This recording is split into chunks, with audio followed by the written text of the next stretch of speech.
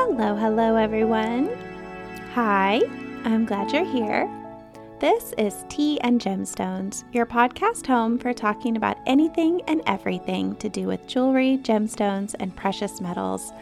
We talk history, fashion, science, and culture, diving into all the little details because I believe that's where a lot of the beauty and the joy is.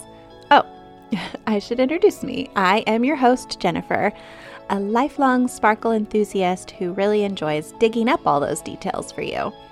I love to take you along on these auditory outings. I hope you have fun. I hope you learn. I hope this is an enjoyable escape from everyday life for you.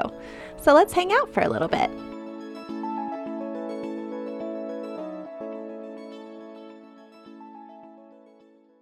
Today, I want to talk about a gemstone that combines the deepest, richest blue hue with silver, gold, and white, all in one luscious stone.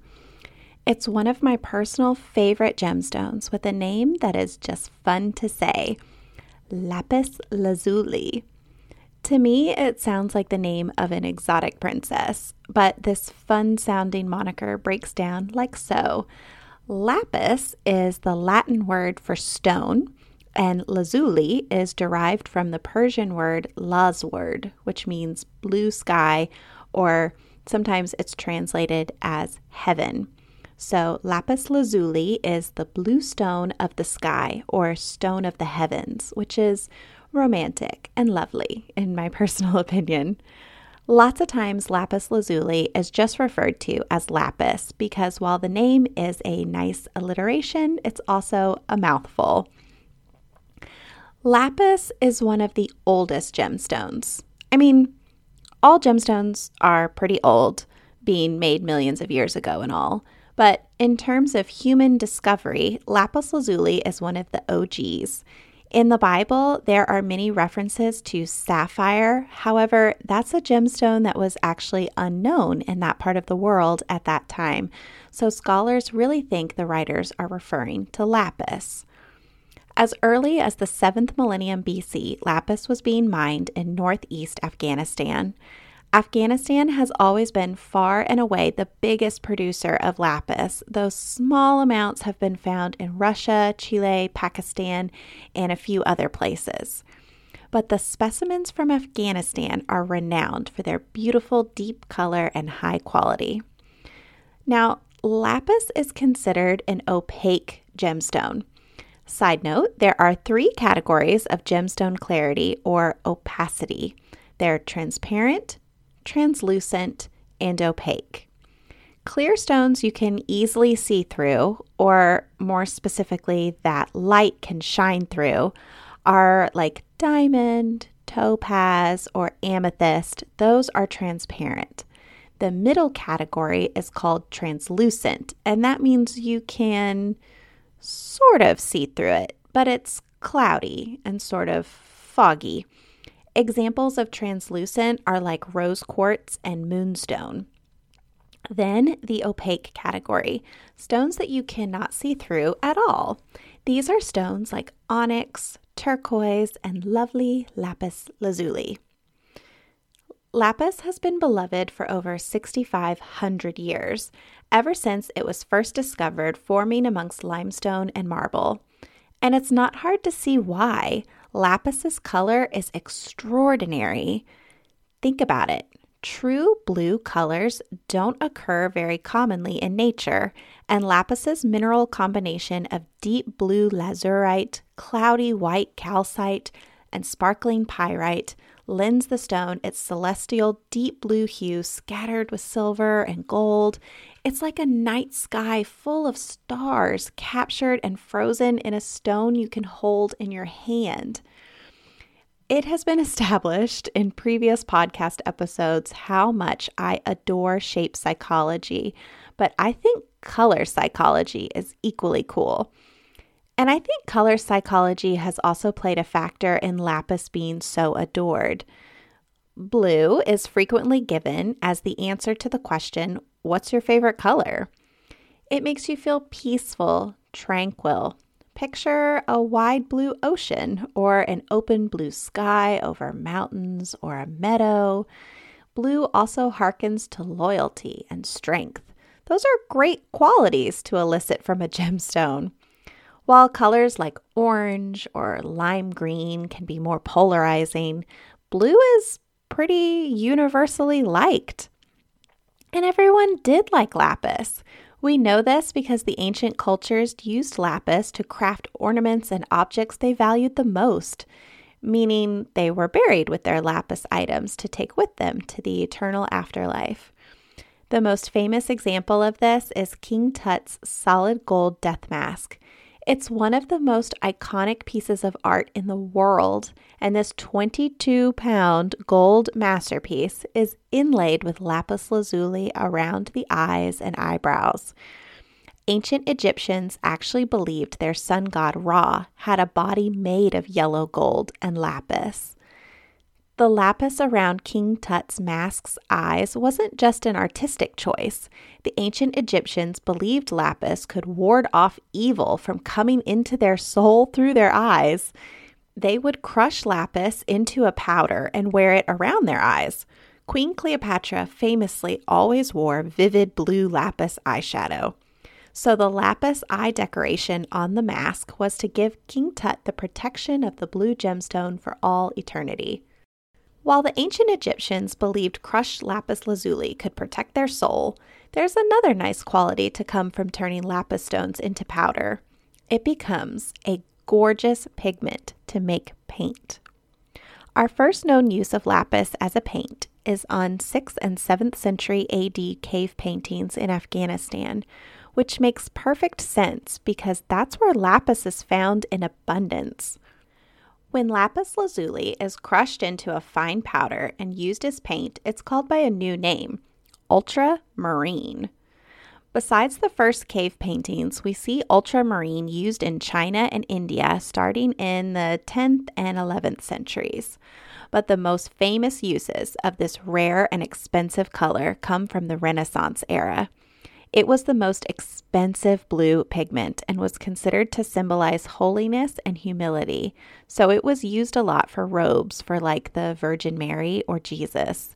15th century Italian painter Sieno Sieni wrote in his painter's handbook, quote, "Ultramarine blue is a gorgeous, lovely, and absolutely perfect pigment beyond all pigments," end quote. Ultramarine was considered the most difficult pigment to grind, and there's all sorts of documentation of artists comparing notes and experimenting to try and get the highest quality blue for their work. There are many beautiful examples of paintings featuring ultramarine, but the most recognizable one I thought I could mention, since I can't actually show you a photo with my voice, is the famous painting Girl with a Pearl Earring. You know her vivid blue head wrap? That's ultramarine paint from lapis lazuli.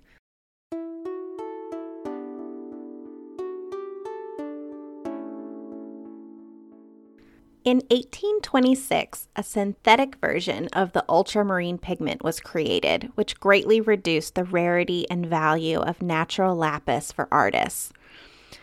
I understand the economics of the need to create a synthetic ultramarine, but it still makes me a little wistful to look back through history and see lapis sort of fall, I suppose. I feel like I can't commit to saying, oh, lapis lazuli fell from grace. That seems so harsh.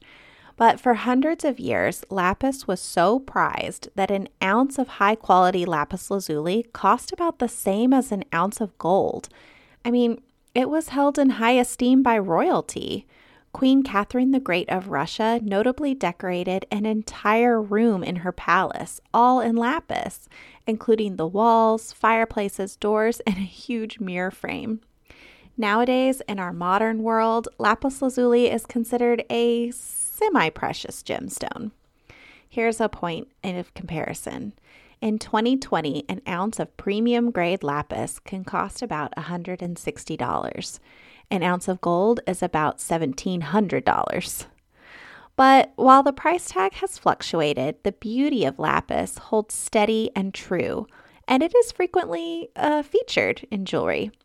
A quick browse of the internet yields beaded bracelets from David Yurman, dangling earrings from Anna Beck, pendants from John Hardy and Kendra Scott, and cufflinks from Gucci, all featuring lapis. And if you feel like a bit of a lapis splurge, Rolex offers solid lapis dials on several of their watches, such as the Datejust, Daytona, and Submariner. Submariner. That shows how often I shop for Rolex. Lapis lends a unique aspect of individualization to a piece because with its gold, silver, and white flecks and streaks, no two slices of stone are the same. For its reasonable wholesale price point and versatility for carving and shaping, lapis is also a much-loved and used stone for indie designers. I did a search on Etsy, my favorite app on my phone, for just simply lapis lazuli, and it turned up over 178,000 results. Now, that quantity might be in part to the success of synthetic lapis and straight up faked lapis. In 1974, a man named Pierre Gilson Sr. of France revealed that he had actually created processes for 3 lab-grown gems: opal, turquoise, and lapis lazuli. His opal recipe is the most famous due to the high quality of the stones he grows for about 18 months, layer by layer in his laboratory. However, Gilson lapis stones are really considered as imitation or simulant rather than exact clones because Gilson's creation has some differing ingredients and physical properties from natural lapis, even though it looks very similar. Though for most consumers buying a piece of jewelry for the bright blue color, it can pass as real. The straight up fakes of lapis happen because everybody wants the dark, rich, velvety blue color, so there's a high incentive to get that color. Sometimes someone takes a piece of poorly colored lapis and dyes it darker, or sometimes more affordable stones like howlite or jasper are dyed blue to pass as lapis. But one of the easiest ways to test if a lapis is dyed is to wipe it gently with a cloth or a paper towel with a little bit of acetone or alcohol. If it's dyed, the dye will rub off the stone. But unless you're testing your lapis, you really don't want to put it in contact with chemicals. Lapis is a porous stone, meaning it has tiny, tiny open spaces within the stone. Other porous gemstones are like pearl, opal, or amber. They need to be treated with a lot more care than like a diamond or a ruby. The Mohs scale is a scale to mark how hard a gemstone is, with a diamond at a 10 and a soft pearl at a 2.5. Lapis lazuli is about a 5.5, right in the middle, meaning it's perfectly safe in like a pair of earrings or a necklace, but it needs some tenderness when it's in a ring or a bracelet. One nice quality of lapis is that even when it gets worn down or dull, it lends itself easily to being repolished and rejuvenated. Other little fun facts: lapis is not a traditional birthstone. It's not assigned to any particular month, so I guess it's open for anyone. Anyone can claim it, though it is associated with the zodiac sign for Sagittarius. I really didn't know that zodiac signs have gemstones assigned to them. I may have to dive a little deeper into that topic one day. One of the largest gem quality specimens of lapis is right here in the United States in the Smithsonian National Gem Collection. It's a free-form piece of lapis weighing over 165 pounds, and it's called the Blue Flame because it kind of looks like a cartoon blue flame rising off of its pedestal.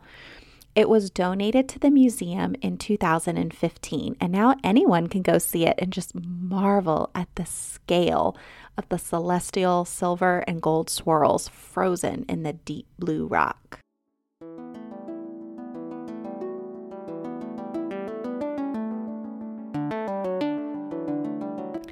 I think if you asked someone, name a blue gemstone, which I did a poll on Instagram. I said, name a blue gemstone.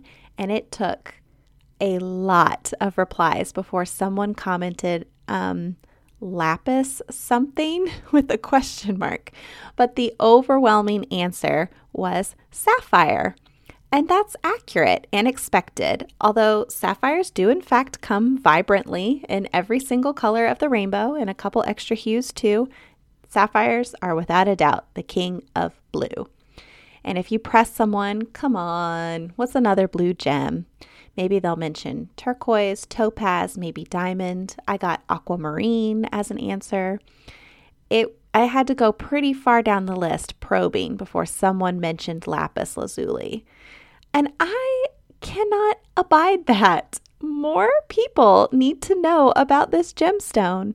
When I first set out to write a feature on lapis, I was more thinking about the history aspect and its unique appearance. But as I put together this episode, I realized I more just wanted to get the word out. Hey, look at this amazing stone. Did you know it existed? So tell your friends, share this episode. Maybe start shopping around for your own beautiful something blue for no special occasion at all except to treat yourself. Consider bringing some lapis lazuli into your life.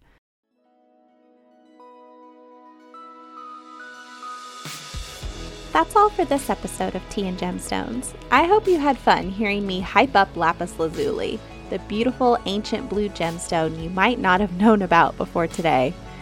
Head over to Tea and Gemstones on Instagram and leave a comment on the show's grid post to let me know what you liked or didn't like. I can take it, I promise, about this week's episode, or I guess anything.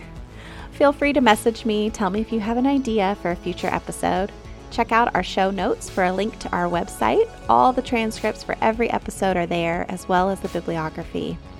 Our theme song is by Joseph McDade with additional music by Audio Audi. And I, Jen, have been your enthusiastic host. All right, everyone, until next time, stay sparkly.